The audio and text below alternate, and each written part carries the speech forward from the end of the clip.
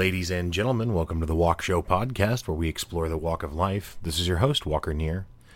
We've got a pretty exciting show for you today. We are joined by a longtime friend of mine named Elizabeth Miner. Elizabeth is someone who has actually made it a goal to travel to every continent in the world, and actually just recently achieved that goal by traveling to Antarctica. Unfortunately, while she was traveling to Antarctica, the Covid-19 pandemic outbreak situation kind of came to to pass. So she found herself in Antarctica and trying to travel back home through South America when the United States was largely starting to shut down. So I was really excited to have Elizabeth join us and talk about not only her adventures in traveling, but also specifically what it was like to be abroad, when COVID-19 was all happening. Really interesting stories, and Elizabeth's just a really fun person, so I think you'll really enjoy the conversation. As always, the music for today's episode is provided by Misha Zarin, so thank you, Misha, as always, for the music. And without further ado, let's jump over to the conversation with Elizabeth.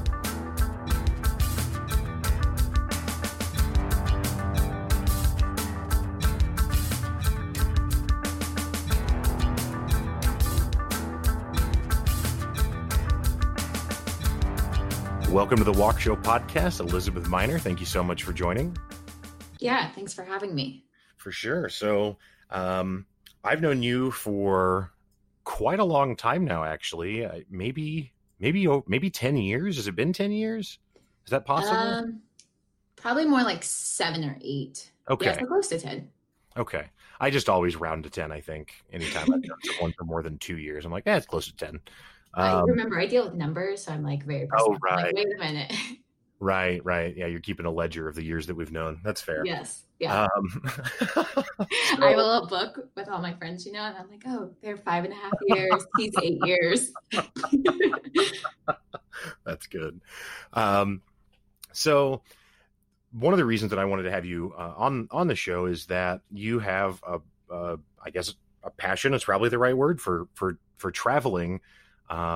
But not just within the United States, but really all around the world. Is that how you would define it, or how would you explain your adventures? Oh, yeah, I think you hit the head on the nail on the head. Yeah. I mean, I love traveling in the U.S., abroad. Like, I told someone one time, I was like, there's actually no place that isn't on my list, because I just haven't looked up every place yet, but I'm sure that like every place has something to offer. No offense to our listeners in Mississippi, but even Mississippi, like there's something there you'd want to go see. I mean, there's the ocean. I'm sure there's a pretty beach somewhere. Okay. All right. That's fair. What about Louisiana? Oh yeah, it's got New Orleans. All right. I'm done. I'm done. I digress. Maybe North Dakota, but even then, like, I think they have a national park up there that's supposed to be pretty. Yeah, I think you're right. Yeah, I've never been really anywhere. I've traveled very little in the United States, definitely never abroad at all. So how did you kind of come into that? Did you travel a lot growing up? Is that something that you did throughout your childhood, or when did that come to pass? Okay, so growing up a little bit, like I think I was a little bit more fortunate than other kids. My mom has horses, so we would always take them camping. And at first it was just within the state, and then we started spreading to Arkansas, and then she bought this trailer when I was about 10. And that's when we started doing more, like, we went out to Wyoming for 3 weeks and rode all through, like, the mountains and everything. And I don't actually think I appreciated it when I was that age. Like, Sure. I thought everyone did it, and I was just like, where's going out west? Like, camping and all that, that's super cheap. So it wasn't, like, an expensive trip. Right. Well, and you're not picking it, so you're kind of being drug along with the family or whatever. So Yeah. I think that's probably pretty normal. Well, that's why I was curious, because, for me, like, the extent of my traveling when I was a kid was my family. So obviously I'm from, Southwest Missouri, and my parents both are originally from Iowa. So really the travel I did was we would go to Iowa, which is, see family. Yeah. And not that it wasn't fun. There weren't good times in that, but it wasn't traveling to a destination. The destination was to see family, not to see a scene, or to see the Grand Canyon or an ocean, or, whatever the case may be.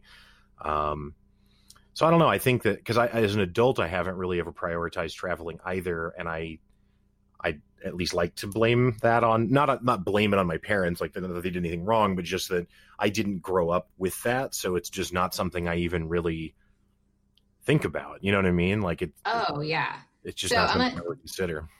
I'm gonna tell you a story. Like, so that was all in-state travel, right? It wasn't until I was 14 that I actually went abroad for the first time. And Mm, I think that's what actually sparked the passion for traveling because so my mom's side of the family, they've always traveled. Like my grandma, my aunt, uncle, mom, they have been all over the world to Australia, Europe several times, Russia when my mom was younger, like all these places because of my grandma. I think she loves traveling. So when I was 14, my middle brother was studying over in abroad in the Netherlands. And so we went over there and went to France, England, and then the Netherlands. And I remember being 14 and staring at the Eiffel Tower at night, and it's like glittering and gold and gorgeous, and being like, oh my gosh, I didn't think this would ever happen in my life. And it made me mm. realize that like you can go wherever you want to go. Right, right. Yeah, there are the restrictions are all just made up largely. I mean, Yeah, if like it's something that you want to prioritize, you can prioritize it. I was like the standard like 14-year-old girl, you know, like you watch like these rom-com movies or whatever, and they always like talk about Paris as if it's like this far off place. And all of a sudden here I was at 14, like, I mean, it costs a little bit of money, don't get me wrong, and I didn't pay any of that at that age, but like it made me realize, oh my gosh, like you can go wherever you want to go. You just have to make it happen. Right, right. So, so when was the first time that you traveled abroad alone? Or, and when I say alone, I guess not as not with your parents is more what I mean. So actually right after I graduated college, so when I was 24, so I traveled a little bit before I got into college with my mom. Like we went abroad for my high school graduation present, and then we went to Canada before I graduated, and then Bahamas on a cruise. So that was it. That was the extent of my traveling abroad. And I told myself, okay, get through college, save up, and get a job to where you can go 2 weeks abroad every single year. And so before I even started my job, one of my best friends she was working over in China for 6 weeks. Mm, And she was applying for the job. I was like, if you get this, I'm coming to visit you. Because when else will I ever have a friend in China? sure. So it ended up being 4 of us girls. We went to China, Japan, South Korea, and the Philippines for almost an entire month. And I was just sold. And I was actually mad at myself for not traveling during college. Yeah. I mean, that's fair, but I mean, traveling during college is, I mean, you don't really have much of an income, and there's a lot of, Yeah. I don't know. I would think that could be more challenging than it would be But when you're an adult, full it fledged. reignited like the passion. And I'm like, what is wrong with me? Like, I love this kind of stuff. And I haven't traveled for like 4 years. Sure, sure. No, that makes sense. Um, it it's funny because in thinking and trying to understand this and relate it to myself, like I guess my traveling is just video games. Like, I have this enormous library of video games at this point, and if I always say, like, if I could travel back in time to like 10-year-old me and be like, dude, I know that you can only get to rent a game every once in a while now, but if you just hold out, you will have more games than the store has in it today, all at your fingertips anytime you want. You know what I mean? So, Yeah. and one time I've never gone years without gaming though, but I remember one time it was like a couple of months where my PC had died, and I was working as a line cook in a kitchen and just didn't have the money right away to replace it. And so I had to save up for a couple months, and I did. And I remember once I got it, like, it's not like I was beside myself with anxiety or something when when I couldn't game. I mean, I just started reading more and probably lived a healthy Doing other stuff. Yeah. right. But then as soon as I got it back, it was just, I mean, it was kind of almost creepy how much I was like, yes, how I've longed for you. So sounds like that kind of, probably even more so since it was years for you where you weren't able to travel. Well, yeah. And you hear, like, I mean, you get it with the video games and everything else, but like, you hear people like going, and you're like, wait a minute, what?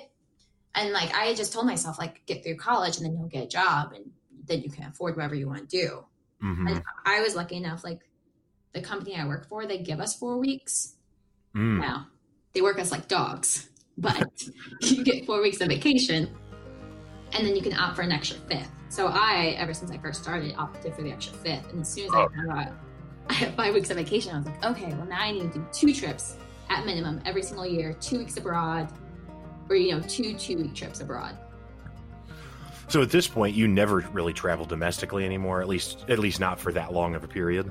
No, I've done 2 domestic trips since like China, which was 2014. And it was more of one of my best friends. She wanted to go to the Grand Canyon. And I was like, you know what? I've never been. I love road trips. I was like, let's do it. And then my mom mentioned she loves Yosemite National Park out in California. And I love Zion, which I had done on that previous road trip. And I was like, let's make it happen. Let's do the States for 2 weeks over Thanksgiving. So that's what we did. I feel like when a lot of people plan vacations, or maybe not a lot of people, but some people when they plan vacations, they plan to do certain activities. Like they want to go, maybe they go to the Grand Canyon or they go to Yosemite, but really kind of like what you talked about when you were a kid, really the objective is to be camping. And it's a cool place to be camping, but the activity is almost as important as the location. Mm-hmm. Are you driven by that sort of stuff, or are you really trying to just see more sights kind of thing, if that makes sense? That makes sense. I would almost actually say it's like a mixture of both. There are some places that I'm like, how do I want to word this? The destination is the goal, and another is I want to experience this type of whatever. I see. I get giddy go ahead. No matter what it is. I can be out in a national park and I'm just look at this gorgeous tree. We just don't have this back home. Or, right. I could be I want to feel like a European or whatever and walk through the streets of Europe. Right. A long time ago, there was a show called The Chappelle Show, which is probably my favorite skit show of all time.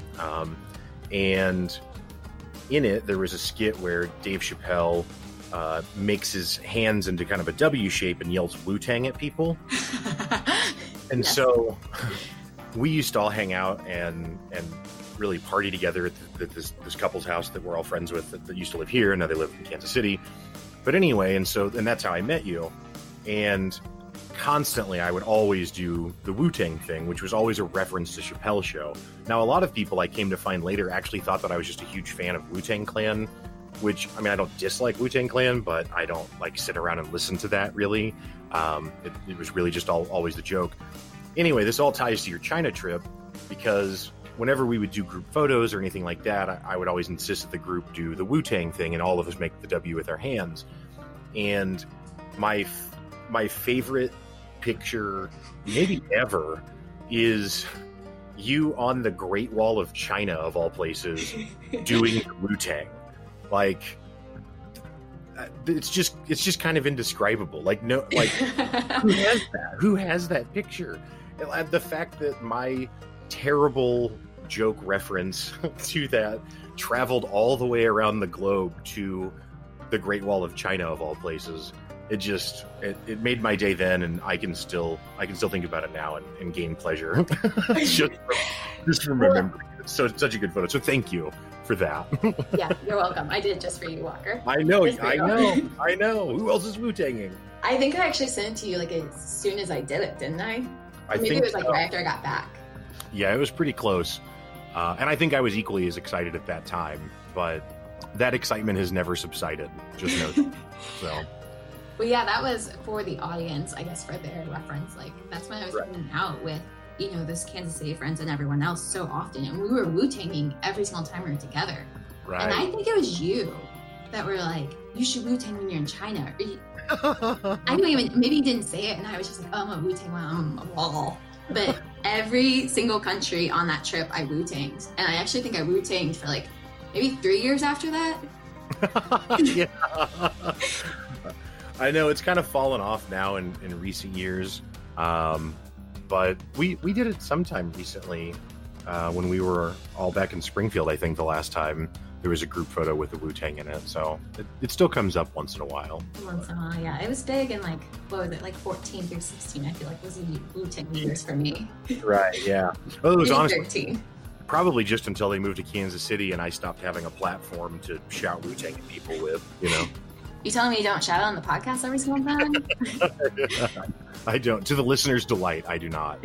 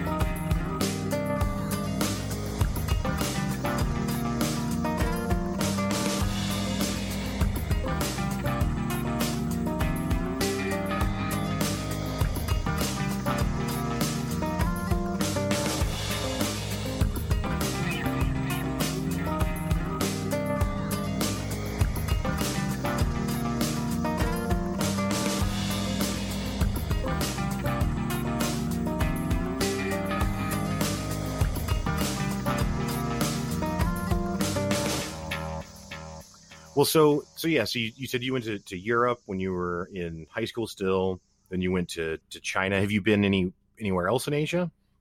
Yeah, so I've been to Asia twice. So it was that 2014 China trip and everything. And then I went back to Hong Kong, Thailand, Vietnam, and Cambodia Mm, in 2017, spring of 2017. okay. So Highly, I recommend everywhere I go, honestly. yeah, I mean, I've seen some photos. I guess I was started to say screenshots showing how inundated I am with gaming, but just a picture actually of some pretty crazy scenes out in Asia. Like I think in Vietnam specifically, with just like I don't know mountains and just really colorful trees, and the water is very still and has like lily pads on it. And I don't know, it's just um, very beautiful scenes that I was pretty surprised by. Yeah, the one, I don't know if you're referring to my pictures or just pictures in general, but the picture you just described remind me of Hanoi, which is like, and it's farther north and it's has a lot of museums and a historical background to it, and it was just gorgeous, absolutely gorgeous. So, where do you have a place that you've traveled there in Asia that you would prefer? So my least preference is probably Thailand, and that's just because when I went, it was myself, which I'm a short white girl with one of my best friends who's also short and white, and then her husband. So we have three white people working around, and there's two girls and one guy, and we were constantly harassed in Bangkok in particular, especially where we were staying was more of a tourist destination. And we Mm, would see like three guys walk in front of us, like 15 minutes, a couple of feet ahead of us, and no one would bother them. And then as soon as we walked by, they would like constantly surround us. And I don't mm, like being hassled that much. sure. So originally Thailand was like the worst place I got hassled, but now that's Egypt, but only parts of Egypt. So yeah, I mean, what's the scariest encounter you've had when traveling abroad? Um, I've been really fortunate to where we haven't had a scary encounter. Like I remember in Peru, we had a guy turn around and start following us. And I Mm, don't know if he was actually following us. It just happened that we walked by and he turned around and he was like following us down some places I wouldn't have expected. But hmm. nothing ever came of that. In Thailand, they tried getting us to go into a building, and I was like, I don't see any windows. I don't see any people. Like, I'm not entering this building. I'm going to sit right here, my tuk tuk, and you're going to take me to where you told me you would take me. Right.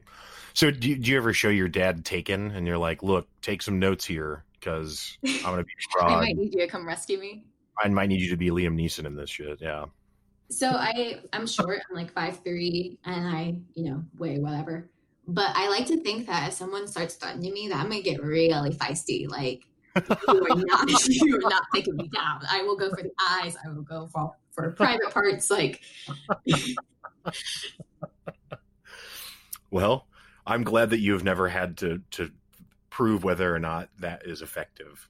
yeah, Because yeah, that would be bad. Well, that's good. So all the travel abroad and really not anything that stands out as like a truly scary moment or anything. Pretty much just yeah. been So relaxed. that's what's interesting because I think a lot of people are scared to travel. So I was a little nervous if I think back on it now, like going to Asia for the very first time because that's such a different language barrier.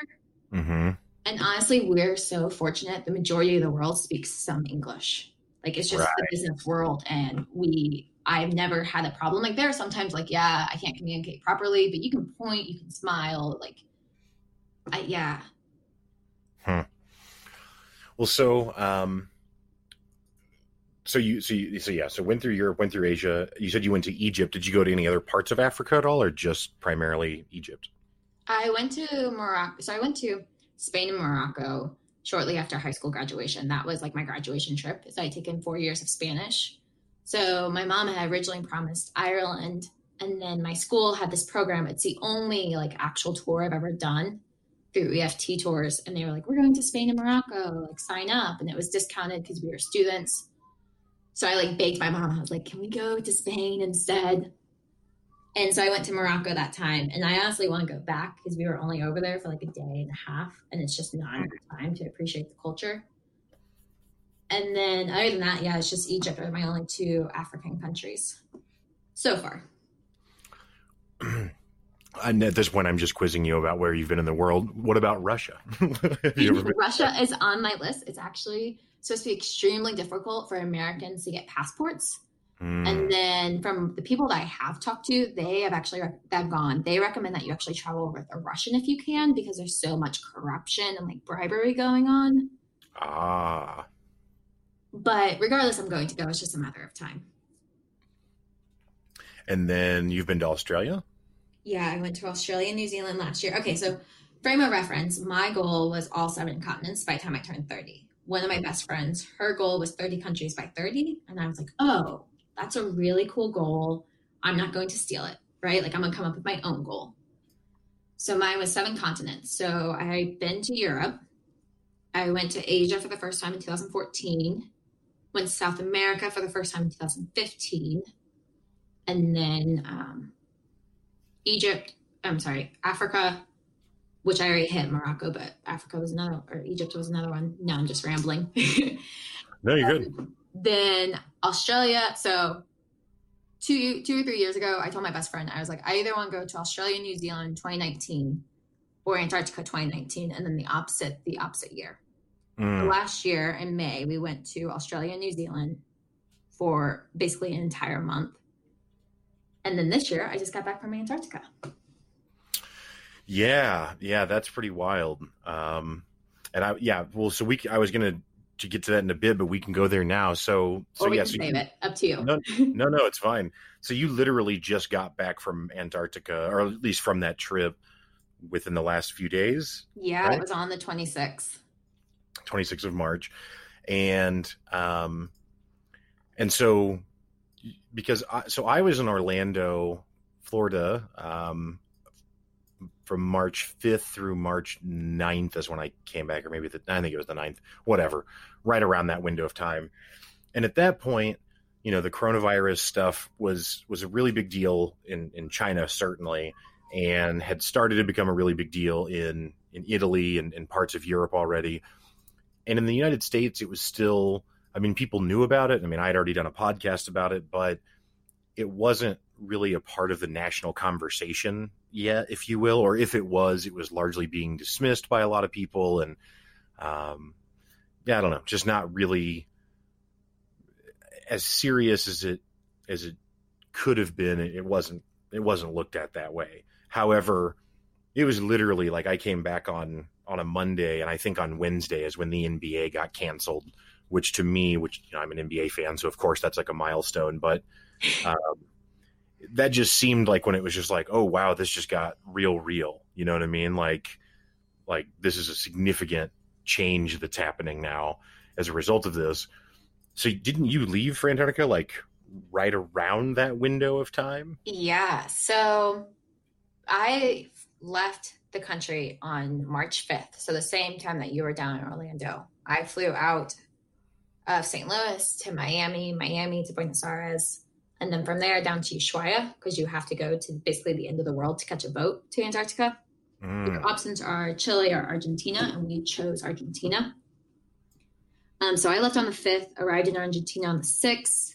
Our boat departed on the 8th, and I had a wonderful time in Antarctica. But I would agree, it sounds like on the 11th, which is roughly Wednesday, is when the world started crashing down around us. And like we were so far remote, like as passengers, we didn't have Wi-Fi. Now I think you could have purchased Wi-Fi, but I was like, I don't care about Wi-Fi right now. Like I'm here to see Antarctica, not to be on my phone at night. Right, right. So I literally had no clue what was happening. Before I left, several people asked me if I was concerned about the virus. And I was like, well, I was naive at that time. I was like, it's in Asia. And if I was going to Asia, I think I would maybe consider like postponing my trip. I don't even think it was that bad in Italy at the time. Like, I think it started, like, you know, cases were starting to flare up, but I don't think it was to the degree it is now. So I was just like, no, like South America doesn't have any cases. Antarctica doesn't have any cases. I like made a probably inappropriate joke about like, hopefully our boat isn't, you know, case one or whatever. Sure. But our or expedition company, cruise company, whatever you want to call it, they had even sent out an email to us like probably 3 weeks before we left saying that if you are from certain countries, you are not allowed on this boat and that they will allow you to go on another trip within the next 2 years. But for right now, you can't come on this trip. And then they said, if you have a fever, because we will all get health scans before we get on the boat, you will not be allowed on and you will not get refunded. Like if you're going to not change your trip now, then we're not going to refund you when you show up. Wow. Yeah. So we all got health scans before we even got on the boat. And I was like super nervous because you're so excited to get on this boat and it's such a big trip. And I've been planning it for years and we finally booked everything. And I was like, oh my gosh, do I have a fever? I was like constantly having my friend feel my forehead. And they were like, no, shut up. Yeah, I can see that. Yeah. Yeah, I mean, in hindsight, I mean, it's been 3 weeks now since I returned from Orlando. And, you know, obviously I'm not ill, so I guess it all worked out. But in hindsight, I probably shouldn't have gone, you know what I mean? Like, knowing now what I do. Yeah, hindsight's 2020. I mean, that's a thing. Like, I'm sad that we were so naive about the virus, but at the same time, like, you just don't know. And now we do.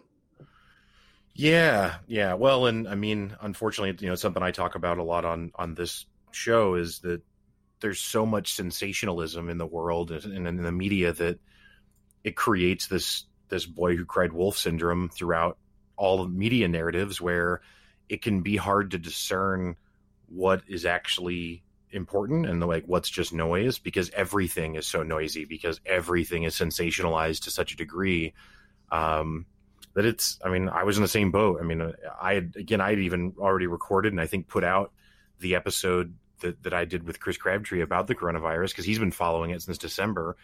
So I knew it was a real thing. It wasn't that I thought it was just the flu or, you know, any of those dismissive things like that. But I don't know. I wasn't anticipating that we were getting ready to enter the time that we have since entered. Yeah, like a pandemic. Well, honestly, my mom's a nurse and she said the exact same thing to me today. We were talking about it. Because I think when I left, she was just like, just be careful, you know, like wash your hands. Like, I don't think it will affect you guys down there. And we were going to such remote places. Mm-hmm. The only time I was ever concerned about it, I was like, well, if someone has it on my flight. Right. But I was just like, once we get to the places we're going, like, we're not going to see people at all. Like, we were going to be backpacking in Argentina. We were going to go to Chile and backpack. We were going to Antarctica, like such desolate places. It was never a concern at the beginning, obviously. Yeah, and that's part of the reason I say Orlando is a mistake. Probably, you know, again, I mean, I guess it wasn't, since it so far at least has worked out. But, I was going to a podcast conference where it was at a resort hotel where there's 1,800 people just for the podcast conference, plus untold numbers of other people that are there for whatever other events people are there for, you know, whether it be to go to Disney or to Universal, or I know there was, you know, sports teams there. There were high school kids and middle school kids running around all over the place. So there was just an enormous amount of people all in a very close proximity. So that's why I say it was probably more risky than I should have been willing to bear, but you know, whatever. Well, and what's crazy is that if you had been like 2 weeks later, I think you probably would have gotten it. Like, as scary as that is to say. Oh, absolutely. I mean, I think honestly, if it had been the next weekend, I would have canceled, right? Like, I wouldn't have gone. Mm-hmm. It was just crazy how it hit literally just before it became clear how serious it really is. At least to to those of us who weren't paying attention closely enough, I guess. Yeah.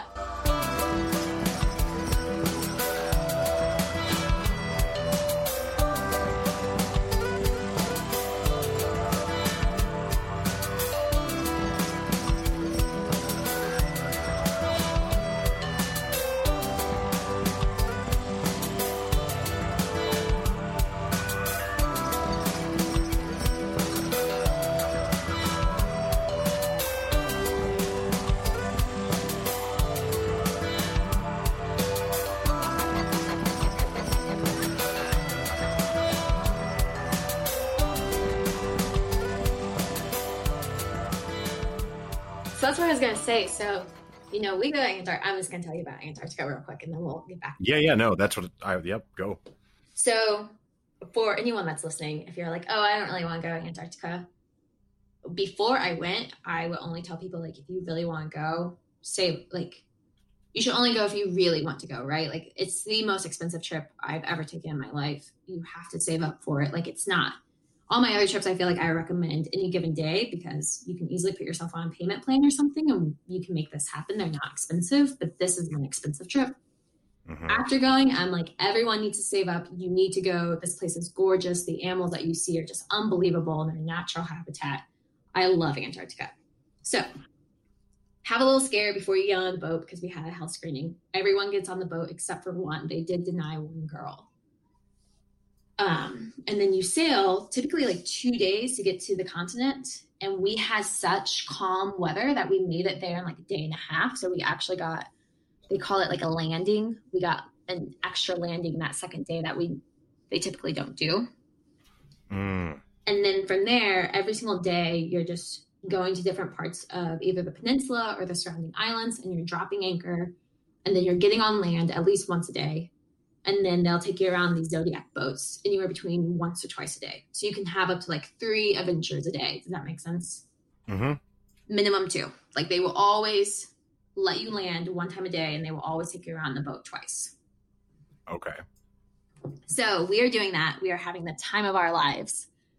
And we had this gorgeous day. It's my favorite day. My friends and I, we went ahead and paid like $300 to do like a paddling excursion with a kayak. So we did a kayak in the morning, and then we go to this penguin colony in the afternoon, and it's just blue skies, perfect weather. The water is so calm all day.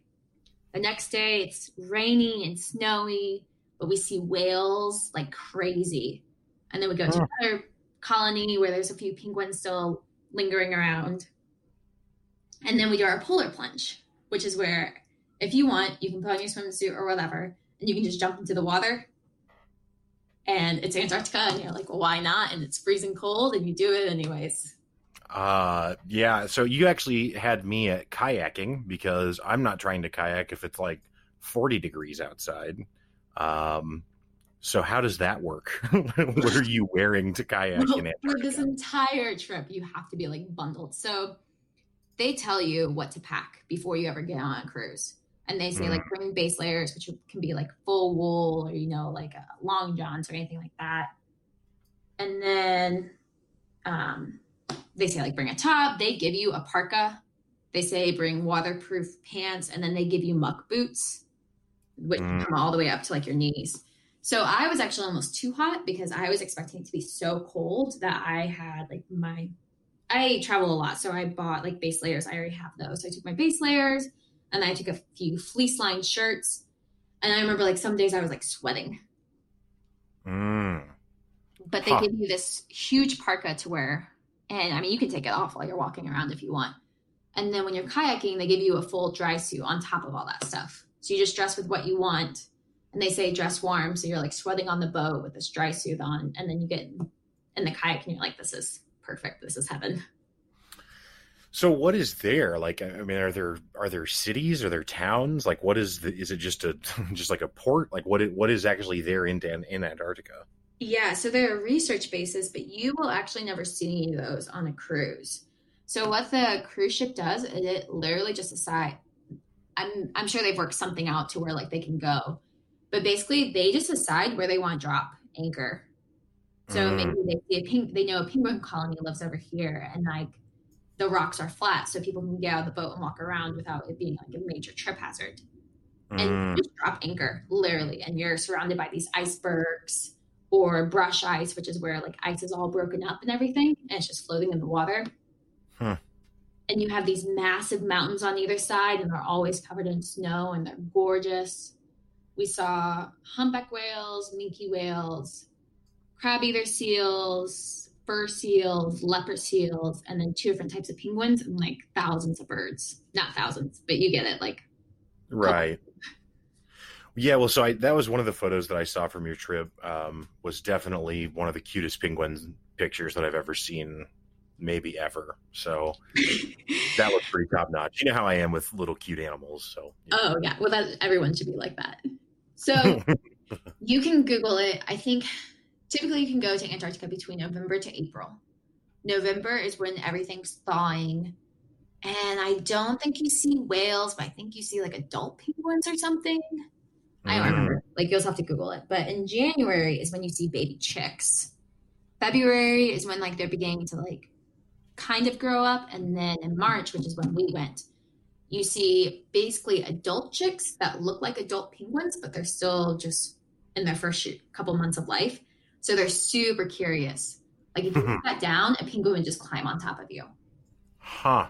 Is it icy? Now, I also have a terrible fear of slippery surfaces because I fall exclusively on them.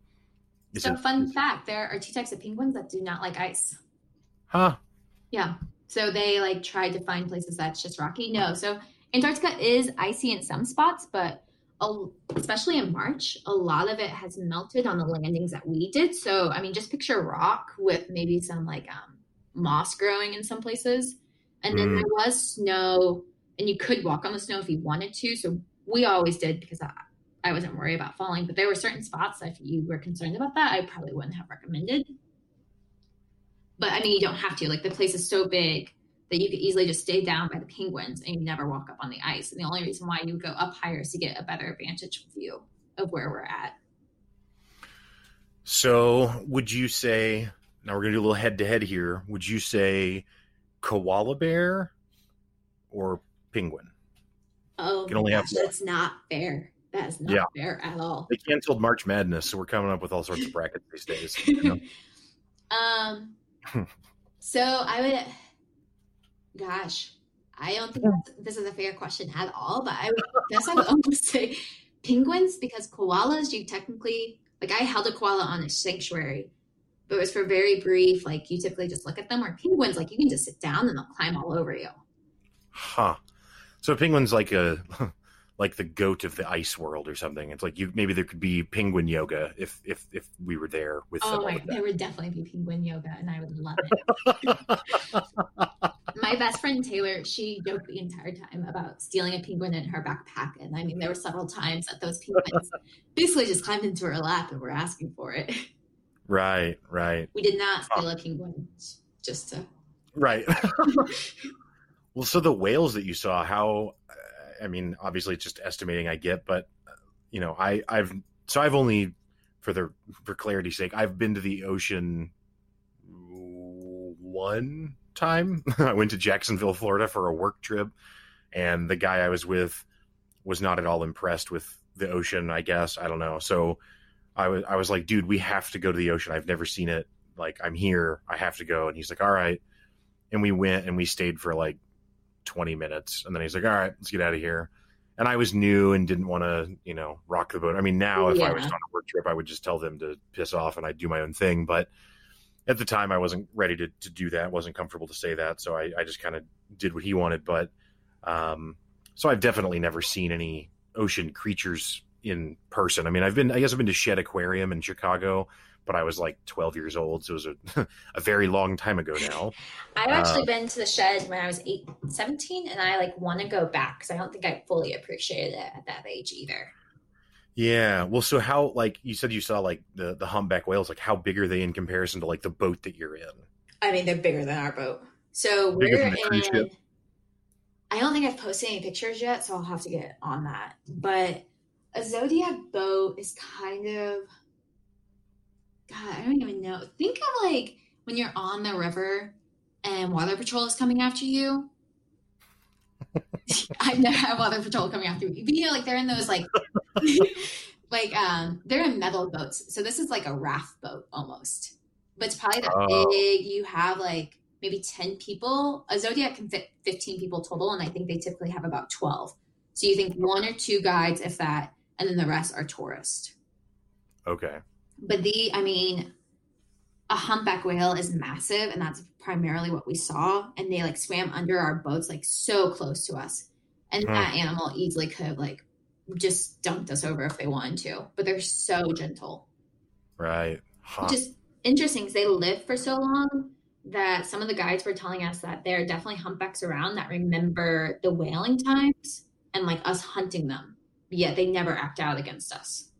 Well, that's good, because it would be all bad for you if they did. That's what, yeah. So we saw primarily humpbacks, and it's called breaching when they like jump up out of the water, and they weren't doing that. So they are about to migrate, I believe, north. Remember, I'm not a marine biologist, so. Sure. But all these humpbacks were like feeding like crazy because they're trying to add on the weight now before their migration. And there's like several ways for them to do it. So they can like blow bubbles and an ever tighter circle, and it confuses the krill, which are very small, like little fish-like things, probably like the size of your finger, if not smaller. And so the whales will blow circles because the krill don't know how to escape the bubbles, and then they'll lunge at them. And it was like these whales were like lunging out to get the krill, so you could see like their mouths, and their mouths are probably like the size of me, which is 5'3". It's insane. Wow. Yeah, that's pretty wild. Yeah. So did you see any polar bears? Are those there? No, polar bears are actually only in the Arctic, not Antarctica. Okay. I see. But I'm not a zoologist myself, so.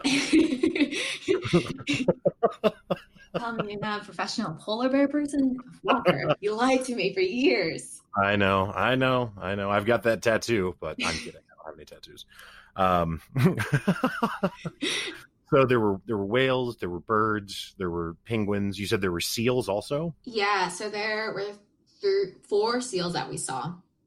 A Weddell seal. I'm gonna tell you guys all about seals now because I'm obviously an expert. A Weddell seal, it's just picture like this big, fat, cute seal that's like gray and speckled. Okay.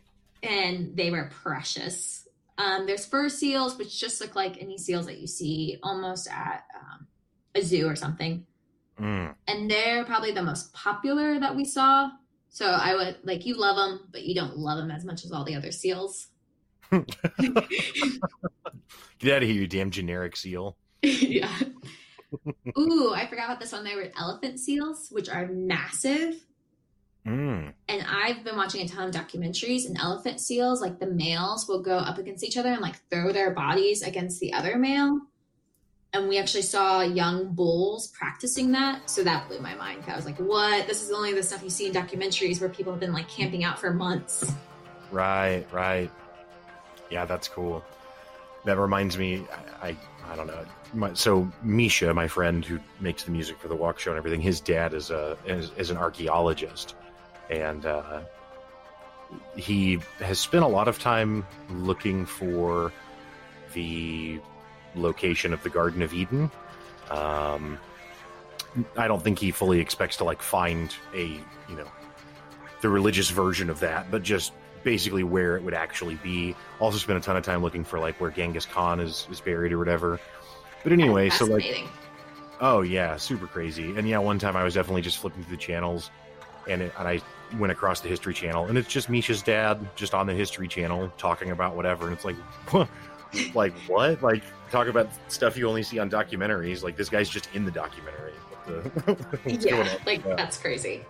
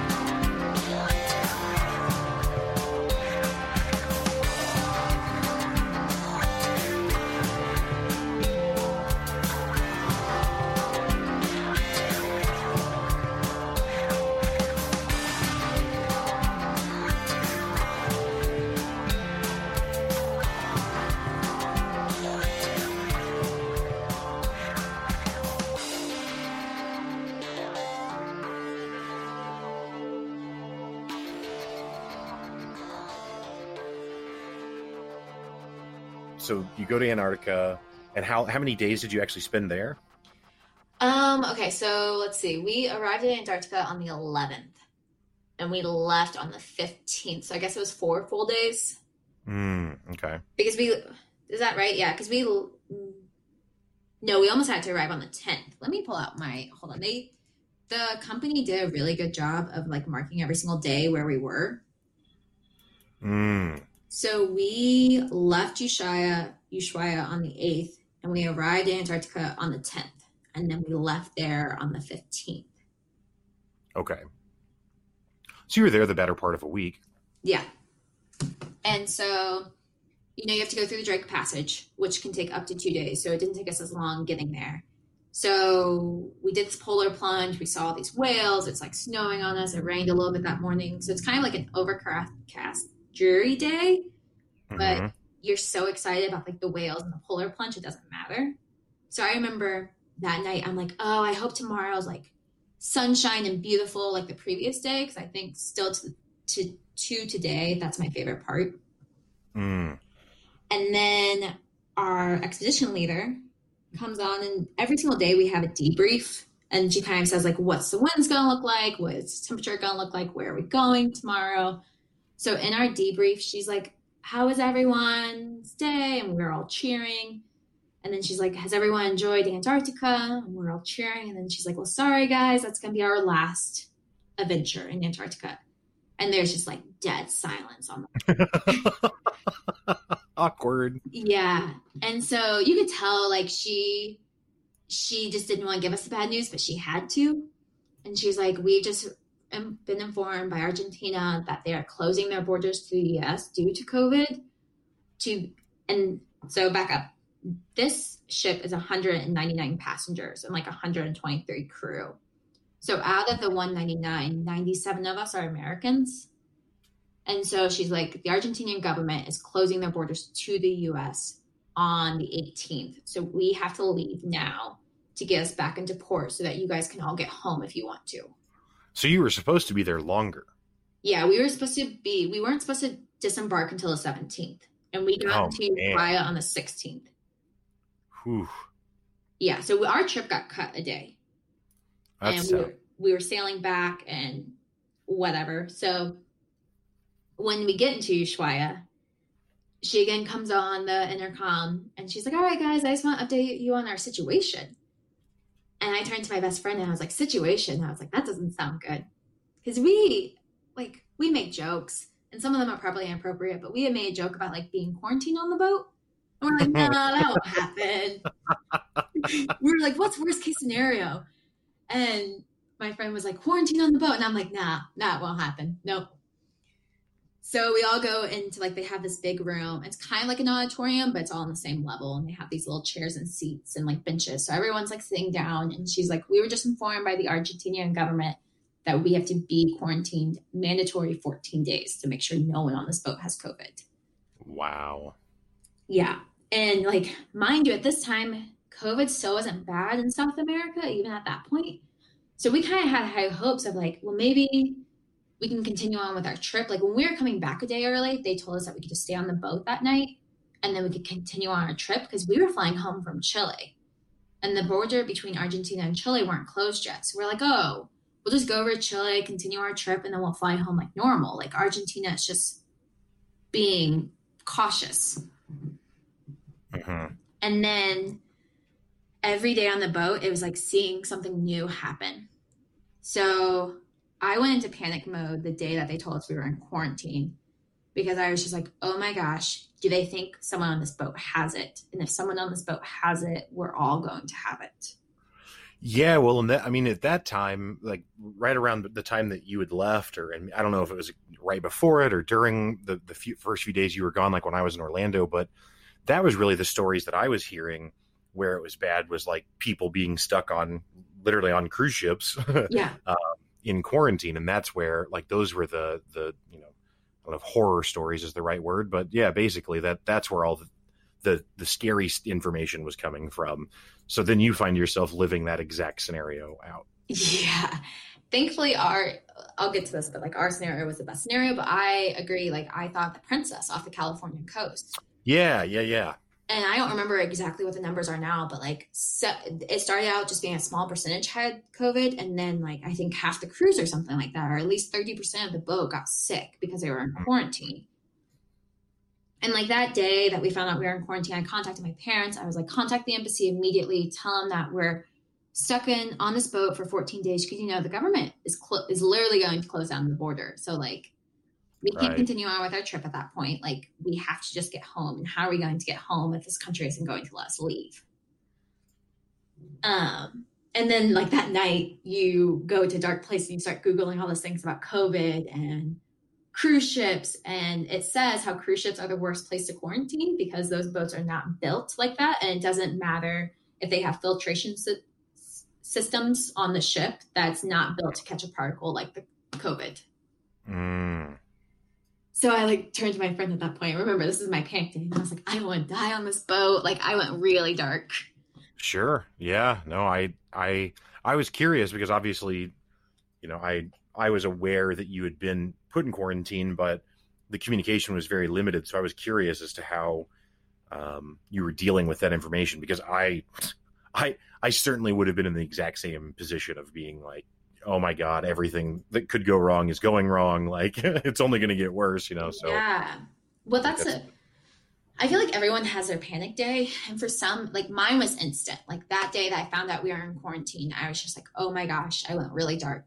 The next day, David, so I was traveling with my two best friends, or like my best friend and her husband, which I always travel with them. I'm always the third wheel. So her husband had his panic day the following day, and then Taylor didn't have hers for like a few days later. What was interesting is that we had news from all over the world. So the boat every single morning would print off China's main news article. They print out the Canadian, the Australian, the USA Today, the international, I think like British news. So we had like 6 to 7 news sources every single day that we had their highlights. And all of a sudden you just see COVID everywhere. Everyone's talking about cases. Everyone's talking about quarantine. We start reading how in Italy, they can't handle the amount of deaths, like the bodies. So they're literally just putting people on trucks, like back in World War II, like just stacking bodies up because they literally don't have any place for them. Yeah. Some really crazy stories coming out of like Iran, where Iran had a bunch of cases that were reported, but then there were no deaths and no one understood why there was no correlation because everywhere else where there was a large outbreak, there were also significant amount of death. And then the Washington Post breaks a story where they show satellite imagery from Iran where they're just digging these huge mass graves. And so, the numbers weren't being reported, but that didn't mean it wasn't happening. Yeah. And so we're being told, we have flights home from Chile, so we had to cancel all that. We had to cancel all our bus tickets, all of our camping sites, our gear rentals and everything. And we were told, like, you guys need to book flights home because we have to prove to the Argentinian government that as soon as you get off this boat, you're getting out of the country. So that started the fun route, or like the fun game with the airline company. Because all of a sudden we would book a flight. I would say like, I don't know, maybe 28 hours later, they'd be like, sorry, we've canceled all flights. So then we book another airline company and they'd be like, sorry, we've canceled all flights. And they're canceling like through April or through May. Oh, wow. Yeah. So all of a sudden we're like on our 8th flight cancellation and we're like sitting in a queue for hours because they're like, we've canceled your flight, but we might have some other ones.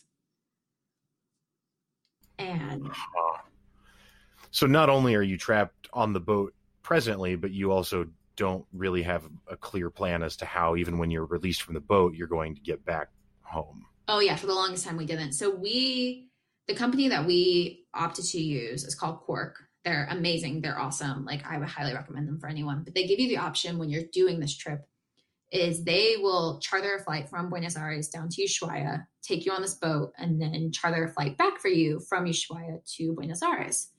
Well, we're adventurers and we want to get in early and kind of explore and we want to continue on with our trip. So we opted not to do that charter flight. And it also saved us some money. So this entire time, all I know is that as soon as I get off the boat on the 22nd, I'm going to be stuck in Ushuaia, which I'm sure most of your listeners don't know where that is, but pull up a map. It's literally the southernmost city in the entire world. It's waterlocked. It's an island, technically, in Argentina. Ah. And while we're on the boat, I forgot this part. So we're trying to book flights home, right? They're constantly being canceled. Then the Argentinian government, who wants us out and who has closed the borders to the US, tells us that, hey, it's a national holiday. So we're actually not going to allow any domestic flights from the 20th through the 25th because they don't want their people traveling during that time frame. So instead of just saying, if you have an Argentinian passport, you'll be denied at the airport, they're like, we're just going to cancel all flights. And I'm like, how are we supposed to get from Ushuaia to Buenos Aires? It's like, I don't know, 3,000 kilometers or something. Okay, yeah. Can't really hoof it. Yeah, no, because Taylor at one point posted on Facebook, she was like, if we get stuck in Argentina, is there anyone that we could stay with? And so many, I'm just going to say it, like ignorant people were like, we'll just get to the embassy. Just walk there. And I'm like, you clearly do not know where we are. We will literally have to swim, risk hypothermia. You have to cross over into the Chile border, actually, to like take that road up to Argentina and then back over. And turns out, oh, while we were on the boat, Chile also closed their borders. So just getting to the embassy is not that easy. Sure, right. Yeah, it's not a Tom Cruise movie where the embassy is just around the corner and you just have to sprint there. Yeah. They accept you with open arms. Yeah. So it was fascinating though, because I told you my parents contacted the embassy and I had more faith in the embassy before going on this trip. I always thought like, oh, if I'm ever in a situation, I can show up to the embassy and they'll at least help me. The embassy started sending us emails like, don't show up on our doorsteps.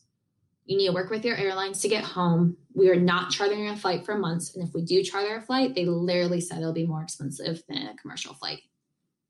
Wow. Yeah, I was very disappointed in our government. I actually still just am. Yeah, no, that's fair. I think we all experience that in different ways, but that's certainly a very profound and pronounced time to encounter the reality that the government is not quite the hookup that it's presented to be oftentimes. Yeah, so at that time, like, I paint a really grim picture, but I'll get to the happy stuff. But like at that point, I was just like, well, we'll just show up to the embassy, right? Like at that point, Cork had told us they would help us get to Buenos Aires. And I'm like, if every flight out of Argentina is just completely closed down, we'll go to the embassy. And one of my friends was like, well, they're not going to help us. And I was like, we'll just say we won't leave until they do. And turns out someone in Peru actually did that and they arrested them. Oh, that's nice. Yeah. Like an American went in and was like, no, I'm not leaving. And they're like, okay, well, we're going to call the cops on you. Wow, so not even arrested by American officials, but arrested by the Peruvians. Yeah, like the Peruvian and like our U.S. embassy in Peru called the cops because an American would not leave. And I don't know if they were like yelling or anything like that, but they would like not leave the premise. And so they called the cops. Yeah, they don't show that in the action movies ever. That's never No. that's never one of the scenes. Yeah. So yeah, it was a very interesting time. And like we have all these nationalities, we have your variety of Europeans, we have Australians, we have New Zealanders. There's like one Argentinian, one Chilean on the boat. And then, like 97 of us Americans. So it was just a very interesting because everyone's trying to get home. Different borders are closing. Like different countries will let you transit through. Some people had just started like their year-long travel. So at first they thought they could just like wait it out in Chile or Buenos Aires. And then they realized that's just not possible and that they have to go home. Wow. Yeah. So I paint this really grim picture, right? That boat became like our utopia. So I panicked on day one. David panicked on day two. Taylor panicked a little bit later when she realized how many flights we have canceled and like these airlines aren't offering vouchers. Mm-hmm. But Cork went above and beyond. So we were being fed 5 times a day. They give you like a light snack before breakfast. They give you breakfast. They give you lunch. They give you tea time and then dinner. So you have the option to eat 5 different times if you want. And instead of just like canceling that once we entered in quarantine and like, we only booked this trip and through the 17th and we were on the boat through the 22nd. They kept everything like normal. They fed us 5 times a day if you want to. They put on activities. They did like a boot camp. They did like a knot tying class. They had yoga every single day. Our boat had a saltwater pool, a gym, and a sauna, along with the dance floor. So like one night we did karaoke night. One night they did like TED Talks. One night they had a comedy night. Like it went from get me off this boat to I never want to leave this boat. We don't have COVID on it. And this is the safest place I can possibly be. Right. So yeah. So did anyone from the boat, as far as you know, was anyone ever ill or? I mean, people got like sick. Like I think one guy had a sore throat, but we had a doctor on the boat. And so I was talking to him one time and he said, we do not have COVID. He's like, if we had COVID, he's like, we would be seeing fevers. We would be seeing multiple people. He's like, no one on here is sick like that. Now, you might have a sore throat or something, but that's not COVID. Well, that's good then. So how long were you on the boat in total then? Because you went on the 15th is when you said you returned from Antarctica. And then, so was it a full week or was it longer than that? So I was on the boat for 15 days. Well, wow. Okay. Yeah. So we were only supposed to be on it for like 9 days, the 8th through the 17th. And not even like a full 9 days, like maybe 8 days, right? And then we got quarantined until the 22nd. Well, by that point, Argentina had like grounded all domestic flights. So Cork, the company, was able to get one charter flight out on the 22nd from Ushuaia to Buenos Aires, and they just filled it with, most of the passengers. And our flight was later on the 24th. So the Cork told us everyone book flights home. And at one point, they said stop booking flights home because they knew all of ours were getting canceled. And they're like, we don't even know if we can get you off the boat on the 22nd. And we're not going to be stranded here. So just stop booking until we have confirmation that we have these flights going to Buenos Aires. So then the next day they say, yes, we got confirmation. We will have flights, but don't book your flights until the 24th. And they were just being honest with us. They're like, in case the Argentinian government doesn't let this plane fly out, then you have a little bit of wiggle room with your flights. I see. So we booked our flight at like 6 p.m. on the 24th. So when the charter flight on the 22nd went out, Cork decided to keep us on the boat until the 23rd to let people that had like earlier flights or like medical issues go off first. I see. So there was 29 passengers on the boat the 29th, along with all the crew. And then we all got off. So the 29 passengers, plus the expedition team, plus some of the hotel staff. And we got on the flight from Ushuaia to Buenos Aires. And this is where I'm saying like Cork went above and beyond because then they also got us transportation from the airport to Buenos Aires to the hotel, and they put us up in a hotel for a night. Oh, that's good. Oh yeah. I mean, they probably spent thousands of dollars that they didn't have to. And I love that company now. I'm like, my government will not get me out of this country, but I know Cork will help me get out of this country. Right. Yeah, for sure. It's interesting. So I flew to get home. I flew into Chicago and then into St. Louis. And if flying into Buenos Aires, there's hardly anyone on the street. It's crazy. And like police will pull you over if you're driving to ask you what you're doing. And like to enter any of their airports, you have to get a health scan. If you have a fever, they won't let you enter. And then I fly into Chicago where I literally did not get a health check as I came through customs. And you see all these people on the road, and even driving in St. Louis, I'm like, we are not taking it seriously enough. And that's after we've started the stay-at-home orders, and like it's clear that this is very serious. Again, all the major sports leagues are canceled. Everything, all events, basically all public events are basically canceled by that time. Yeah. And based off what I've seen in another country, we aren't doing enough. Like the fact that I walked through customs in Chicago and no one scanned me. Are you kidding me? Because I was not sick on the boat, but we had to go through so many airports. I spent 20 hours sitting in Brazil in their airport because my flight got in that evening on the 24th at like 1 a.m. And my next flight wasn't until the following 10 p.m.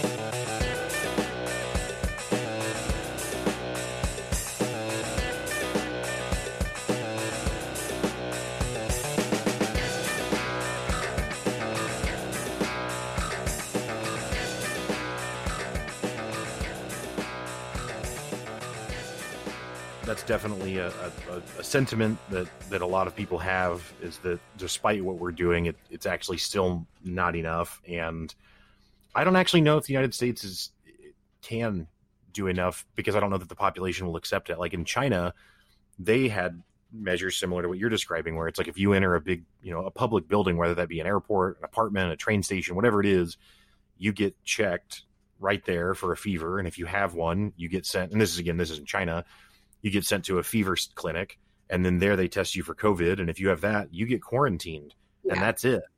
But here, like that, people just, especially in the Midwest out here, like people would not tolerate that. Like people would be brandishing their guns, and you know what I mean? Like, well, and yeah, I completely get it. So I was talking to my mom this morning. Again, she's a nurse, and I was telling her this, and I was like, I don't know what Chicago would have done if I had fever. Like at that point, do you quarantine me? Do you like give me a sign that says I have a fever? Watch out for this girl. Like I don't know. But so there are 13 airports that you have to fly back if you're flying from a certain country. So Argentina wasn't one of those at-risk countries, but Brazil was. And my ticket were two separate tickets. So I flew to Brazil to get out of Argentina, and I purchased a separate ticket from Brazil home. So as far as the U.S. government knows, when they look at my ticket, I'm coming from Brazil. They don't know that I've been in Antarctica. They don't know that I've been quarantined. They don't know any of this. So they should have asked me a ton of questions, because Brazil is an at-risk country right now. And no one cared. To some extent, the quarantine that you were on really only mattered for that, because again, to your point, you then went and left and traveled through multiple different airports and countries. So even if you were safe when you were on the boat, who knows what's happened in the time since then? Oh, yeah. So I don't feel sick, and I really hope I don't get it, but I'm just acting right now as if I have COVID, because we just traveled too much. Like, and Argentina, like I said, I thought they did a really good job. They were trying to. Now, shutting their borders doesn't make any sense to me if you want us all to go home, but that's besides the fact. Right. You had to get scanned at both airports before you could enter. On one of them, they scanned you again when you were inside the airport to make sure you didn't have a fever. But they kept on touching our passports. Like they would wear gloves and they would touch your passport, not do anything with this glove, and then touch my passport and then hand my passport back to me. And don't get me wrong, like I can wash my hands, I can wash my passport, but like I can only wash so many things. Like if you're touching all my stuff, like what am I supposed to do? Right. And they would go around, they had barriers up to where like you couldn't step right on top of them at the check-in. They would go around yelling at people if you were standing in lines to be like 2 feet apart, 2 feet apart. So they were like as adamant as they possibly could. In Buenos Aires, they walked around with hand sanitizer and would randomly spray like you would hold your hands out. They wouldn't just spray you without your permission, but they would do that, and then they would spray your phones for you. Huh. So, I mean, they were trying, but they were still like touching my passport after they touched how much other stuff. And there were some people that I saw, like they had masks on, they had gloves, and then they reach up and pull their mask down and scratch their face and then put their mask back up. And I get it. Like, it's just human nature, like your face itch. So you don't even think about it. But I'm like, you're defeating the whole purpose now. Right. Yeah. It's, so I guess, really, even when you're on the quarantine, you're almost to some extent still in kind of a this might be the wrong word, but almost kind of a bubble where you're not actually, because you're on the boat where everyone's safe. And like you said, they're feeding you and they're entertaining you and all this stuff.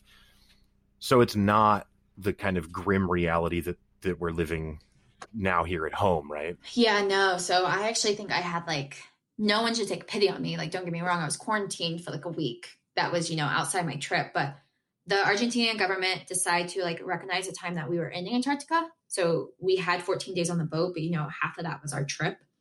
The boat was extremely safe. We're being fed. We're getting drinks. I mean, we had St. Pat's party. Like I hugged people before I got off the boat because they were like, once we got off the boat, we can't hug. So everyone that you become friends with, and you become, out of 199 people, that sounds like a lot, but I mean, you're seeing these people day in and day out. So yeah, there's some that I never talked to or I didn't want to talk to because I was just like, whatever. But there were a lot of people that I've made really good friends with. And I'm like, I will see you again in my life, or I will talk to you again in my life. Right. But yeah, it got to I think I might have said this already earlier, but it got to the point where I was like, please don't take me off this boat. Can we just stay here for 2 months? Can we sail back to Antarctica? Right. Yeah. Let's go hang Enough out with the family. provisions, we'll be fine. So, I mean, obviously you've made it back. Now you're in self quarantine back at home Yep, for day at least a couple 4. day 4. So is your self quarantining as much fun as the boat quarantine was? No. So Walker knows this about me, but for your listeners, I am the definition of an extrovert.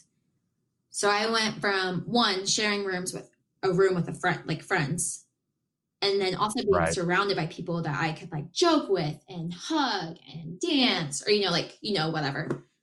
Um, to all of a sudden being trapped in my house where yes, I can go outside and I can jog around the block, but I have no social interaction whatsoever. And my house is way Right. smaller than a boat. Right. So, would you say, and I get there's going to be some recency bias, but I'm curious, even with all of this that happened, would you say that this is your favorite trip that you've taken, or would you say another trip ranks up there with it? This one is so different. I would say this is going to be my most interesting trip ever. Because I never thought I'd be quarantined. I never thought we would go through a pandemic. I literally felt like I was watching the world end because they were talking about these flights canceling and these type of restaurants are closing and now these sports events are closing and we watched that all from a boat. Right. And yeah, I mean, our trip was supposed to be epic. We were going to Antarctica. We were backpacking in Argentina. We were backpacking in Chile to some remote places that are just supposed to be gorgeous. And I feel like we still got the really pretty part, but the quarantine was just interesting. We made it as fun as possible. We made jokes, we made friends. I heard of a few cruise ships where they were locked in their rooms. And I think if I had been locked in my room, my sanity might have gone. Yeah, that's kind of what I imagined when I heard that you were quarantined, was that it was like you go in your room, you stay there, in 2 weeks we'll let you out. And that would be, to your point, that would be pretty devastating. Oh, yeah. I mean, our rooms were so small. We had cards. I bought cards because they had a little boutique on the boat. So I guess my friends and I would have played cards, but we would have probably had meltdowns and everything if we'd been quarantined to our room. And I think if we had COVID on the boat, that would have been the case. Right. Since we had a doctor, he's checked people, no one was showing signs. And that's one thing, maybe one person can hide their signs, but as close as we all were, we're eating together. They serve you in a buffet style way of food. So you're constantly sharing the tongs and everything. So many people who have gotten it, you wouldn't have been able to hide the signs. Right. No, that makes sense. Well, I'm glad that you made it back, and at least so far, it seems like everything is okay. Yeah, I read that it takes an average of 5 days for someone to show symptoms. So talk to me on day 6. Still hope I'm going strong. Right. Yeah. I mean, I'm kind of in the same boat where I don't think I have it from Orlando because I never showed any symptoms. But honestly, it's, I mean, I've gone to the grocery store, right, and interacted with the person who's at the checkout counter, and that person has interacted with everyone else who's coming through the store. I mean, obviously there's more than one cashier, but not that many. And it's it just seems like it's so almost impossible to really mitigate the risk. Yeah, so that's why I just assume that I have it right now. And so when I came back, so I landed in St. Louis, and then had to drive, and I didn't have any food at my house. So I had to go to the grocery store. And I went and I made sure I was really careful. I wiped down the cart. Any food anything that I picked up, I was just okay, well, now I have to buy it. I was very cautious of what I touched to make sure I didn't touch anything extra. And then when I went to the checkout line, I went ahead and bought 2 bottles of wine. I'm well, I'm going to be quarantined for 2 weeks. 2 bottles isn't that big of a deal. So the woman comes over and all I have is enough to me. What? I said, doesn't sound like enough to me. Yeah. Well, that might be true, but I had also been drinking a lot on the boat. So, Sure. Moderation. So I go to the checkout and I just did self-checkout because I was I don't want to infect anyone. Going on the assumption I have it, I don't want to infect anyone. So I'm checking out and then it comes to the alcohol. So I scan it. I have my passport ready for her. And I tried to hold it to where she doesn't need to touch it. And this girl touches it and enters in the information. And immediately I was I'm not trying to scare you. I just traveled through several different countries to get home. I'm here because I'm about to quarantine. But I was like, I don't know if I have it or not. I'm not showing symptoms. You need to wash your hands immediately before you touch anything else. And you should have seen her face. Like, she was so happy coming over to me, and her face just dropped. Yeah, I bet. And I was like, I'm not trying to scare you, but like, I'm just trying to be diligent here and save you in case I do have it.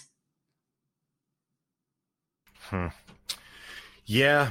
It's a wild set of circumstances that I don't think anyone, clearly no one here was prepared for, whether that be, the government or just the public in general, which to some extent, it's fair that the government, to be critical of the government and their response to all of this. But at the same time, like the government is made up of the population, right? It's not some monolith that exists independently of the people. And so it's like, if no one else in the country is ready, then the government's probably not ready either. You know what I mean? Because it's made up of those same people. So it's only time will tell how it will unfold. My hope to some extent is that because of where we are in the Midwest and a not that densely populated area, that maybe it won't, hit us like it has in New York City or something like that, for example. But that's probably just a naive hope on my part.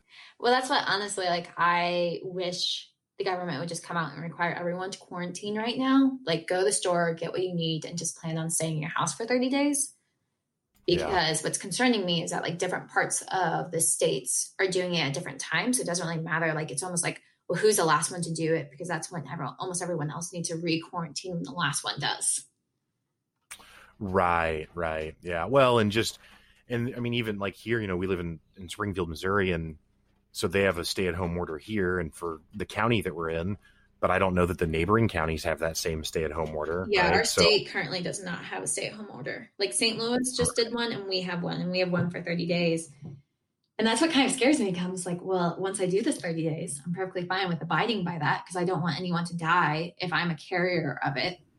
Sure. But like, okay, if the neighboring county does it and like a month from now, are we going to have to redo it because we're traveling back and forth between the two counties?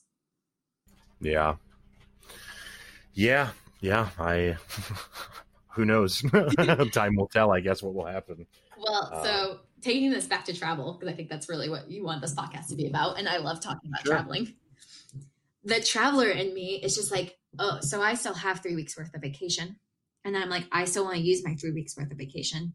So several people on the boat were like, I'm never coming back to Argentina. I'm never doing a cruise again. And I'm like, well, I am coming back to Argentina. I am probably going to do an Arctic cruise at some point. And who knows, maybe I'll go back to Antarctica. But I'm just like, okay, can all this calm down so we can enjoy summer and so I can travel again? First world props. I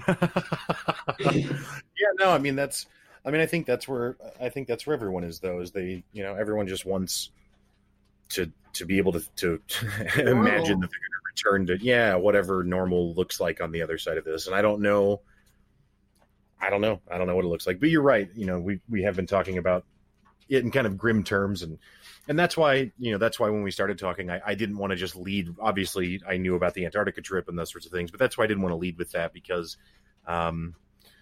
there's a lot of doubt and uncertainty in the world right now, and it's enjoyable to hear stories of someone doing something that they are invigorated by and something that they're passionate about and something that they really get something out of, whether that be doing something locally with their friends even or something like you've done where you've gone and taken a trip to literally every continent in the world now. Yeah. I mean, you have some awesome people come on and speak, so I appreciate you having me. But yeah, I mean, from someone that was quarantined on a boat for 7 days and I had like a scare coming home, like, it's just scary trying to get home.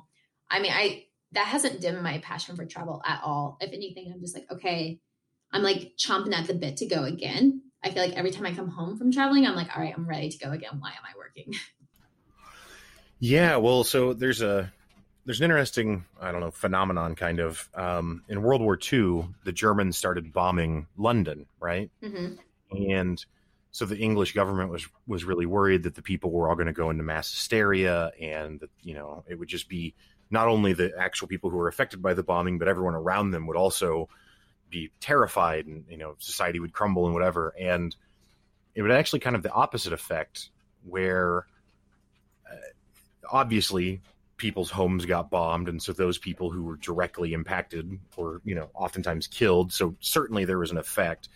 However, the people who might live literally next door to where the bomb happened or went off or was dropped or whatever, but didn't actually lose that much themselves, instead of devolving into this like hysteric panic, it actually went the other direction, where it was almost like they were more courageous, because it was like, well, I survived it. You know what I mean? Like, now I'm actually emboldened by the fact that the bomb went off right next to my house, and yet here I stand. And so instead of the population becoming widely terrified, again, it really went another direction, where they became more brave, I guess, for lack of a better word. So maybe to some extent you're kind of experiencing that as well, where it's like you went through, again, like you said, when you found out you're going to be stuck on the boat, what's the worst case scenario? Being stuck on the boat. And then beyond that, flights are being canceled, can't get out, don't know how you're going to get in, embassy won't help, like all these things, all these check boxes of ways that you think it's going to be solved. And yet in the end, you survived, right? You made it. So yeah. I think that probably makes sense, that it's almost kind of steeled you towards the dangers of it, even though, maybe on the surface it wouldn't seem like that's what it would do. Oh, no. I mean, I definitely think that has an impact. And so travel related, like when a person travels, I feel like you meet other like-minded people, and it just opens your world. And that was one thing. Antarctica isn't like an easy place to get to. And typically those trips book out far in advance, or you're like a last minute person that just happened to like weasel your way on. I shouldn't say weasel. You happen to like plan it just right to get on the boat. So I met so many incredible people, some that were like my age, some that were younger, some that were way older, and like hearing their stories. I mean, there was a guy on the boat that had hiked Everest and like suffered frostbite and all this other stuff. And it just empowers you. And you're like, what are you doing with your life that, like, if you're not happy with it, you need to fix it and change it and do what you really want to do. Yeah, no, that's definitely a powerful truth, and one that people don't observe often enough. It's something that, I was talking to you before we started recording about my life coach that I talked to, who was actually a guest on the Walk Show several months ago, Ashley Thomas. But it's something that she constantly talks about, is like, what's the story that you've created for whatever circumstance you find yourself in, and or what are the rules that you have said exist for whatever predicament you find yourself in? Because the truth is oftentimes it is just that. It's just a set of rules or a narrative that we've spun up that isn't really what it has to be, but we just believe it. And so then if you believe that that's what's true, then even if it's not true, it's definitely real, if that makes sense. Yeah, no, that definitely does. And I feel like I did listen to that podcast. I will be honest, I haven't listened to all the podcasts, but I do remember that one. Sure. Yeah, she's great. And yeah, just a very interesting insight that she shares pretty frequently, and one that I think, at least with me, resonates a lot. And I think, would with most people. Yeah. Well, and it's always nice to be like reminded of those things too. Like you think you know it, and then you're like, that was a good refresher. Yeah, that's something I've also been coming to, is, there's all these different lessons that I think I've internalized, and then fast forward a few months and here I am, quote unquote, learning the lesson again. And I think it kind of speaks to the journey versus the destination thing, where it's like, there's not an end status where you're just quote unquote enlightened, or you just have it all figured out. It's always a process. It's always, there's always pushing and pulling. And so you do need those refreshers, and you do need those reminders. And, like I said, I've never traveled in the way that you have, but the little bit that I've traveled, especially for pleasure, like when I went to PodFest, for example, in Orlando, definitely a similar experience. In that case, I'm going to a podcast conference, so it's even more so like-minded people, because we're all there specifically for that one thing. But yeah, it absolutely opens your mind to just how many different ways things can be real or can exist. I mean, when I was in Orlando this last time, I saw a guy stand up out of a wheelchair with like this belt of electrodes or something on. And I think he had some sort of surgical implant so that they could activate the belt and it would fire electricity through his legs. Oh, wow. I mean, he's completely paralyzed from the belly button down and, gets up out of a wheelchair. Now, of course, he's using his arms to some extent and stuff too, but he was able to stand there, and that was pretty remarkable, Yeah. So. How incredible. Like, that's remarkable for you to see, but how incredible is that for him? Oh, yeah, absolutely. Yeah. No, it's definitely not my moment. But I think that's still like cool to witness those kind of moments though. So I'm not like downgrading you at all. I'm just like, I can't imagine being you, and I can't imagine being him even. Yeah. I was lucky enough, actually, they had a mixer event, and so I got to sit. You basically sit at like a table with, 6 other people, and everyone introduces themselves and trades business cards, and it's like 5 minutes. It's kind of like speed dating for podcasters. And then when they tell you time's up, and then everyone stands up, and everyone has a little card that tells you which table to go to next. So it makes sure that you sit with different people every time. Yeah. And yeah, the first table I sat at, I actually happened to sit right next to that guy who was in the wheelchair. Now, it wasn't until the next day that he actually stood up, but so I wasn't aware that was coming. But yeah, really, really interesting guy. Really, really nice and fascinating character.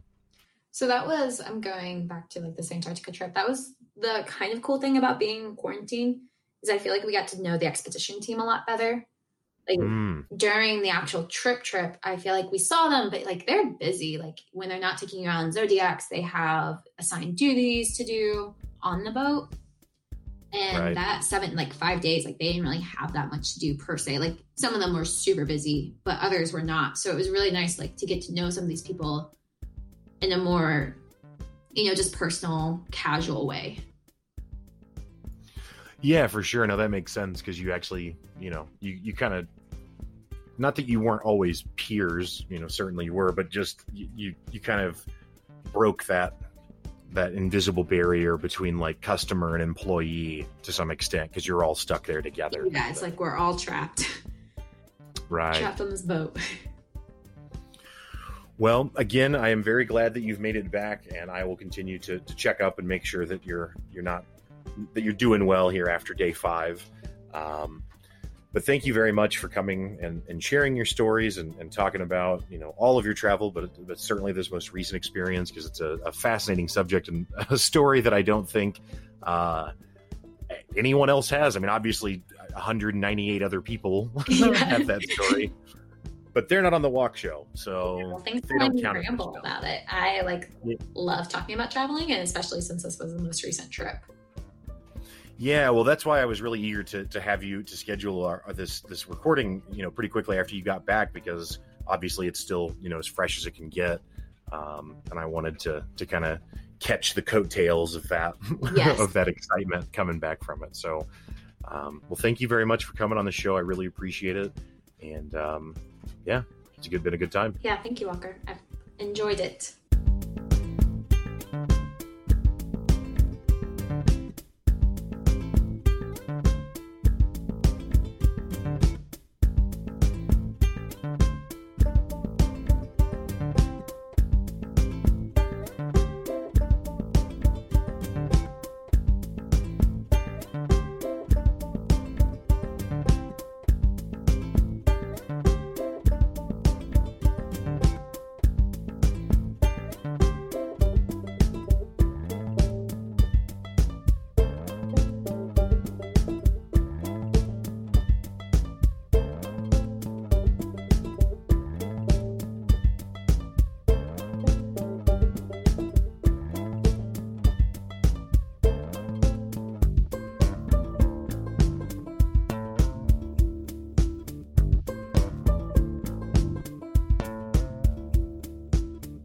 All right, folks. Well, that's going to do it for the show today. Thank you so much for listening. Thank you so much, Elizabeth, for stopping by. And thank you, as always, to Misha for providing the music. Really enjoyed Elizabeth's stories and really enjoyed the photos that she was able to share of the adorable tiny little penguins. If you have not looked up pictures of baby penguins, then you are missing out. While adult penguins are still cute, the little ones are hilarious and cute. I will also give a shout out to my other podcast, Pick Up Your Sticks, which I co-host with Brett Lindley. Similar to the Walk Show, we have long-form conversations, except instead of being about the walk of life like it is here, it's all about video games. So if you enjoy what you're listening to here on the Walk Show and also enjoy video games, then I highly recommend you check out Pick Up Your Sticks. Even if you don't enjoy video games, you might find that you enjoy it over there as well, because we're not just talking about the latest trends in gaming or something like that. We really try and talk about why gaming matters, and so we talk about stories from our past. We've had a guest on recently that talked about how playing games really shaped his entire career trajectory, because he ended up in being in software as a developer, and really kind of got that inspiration from gaming. So a lot of interesting stories over there, and Pick Up Your Sticks is available wherever you listen to The Walk Show. As always, I hope you have a great week. Stay up.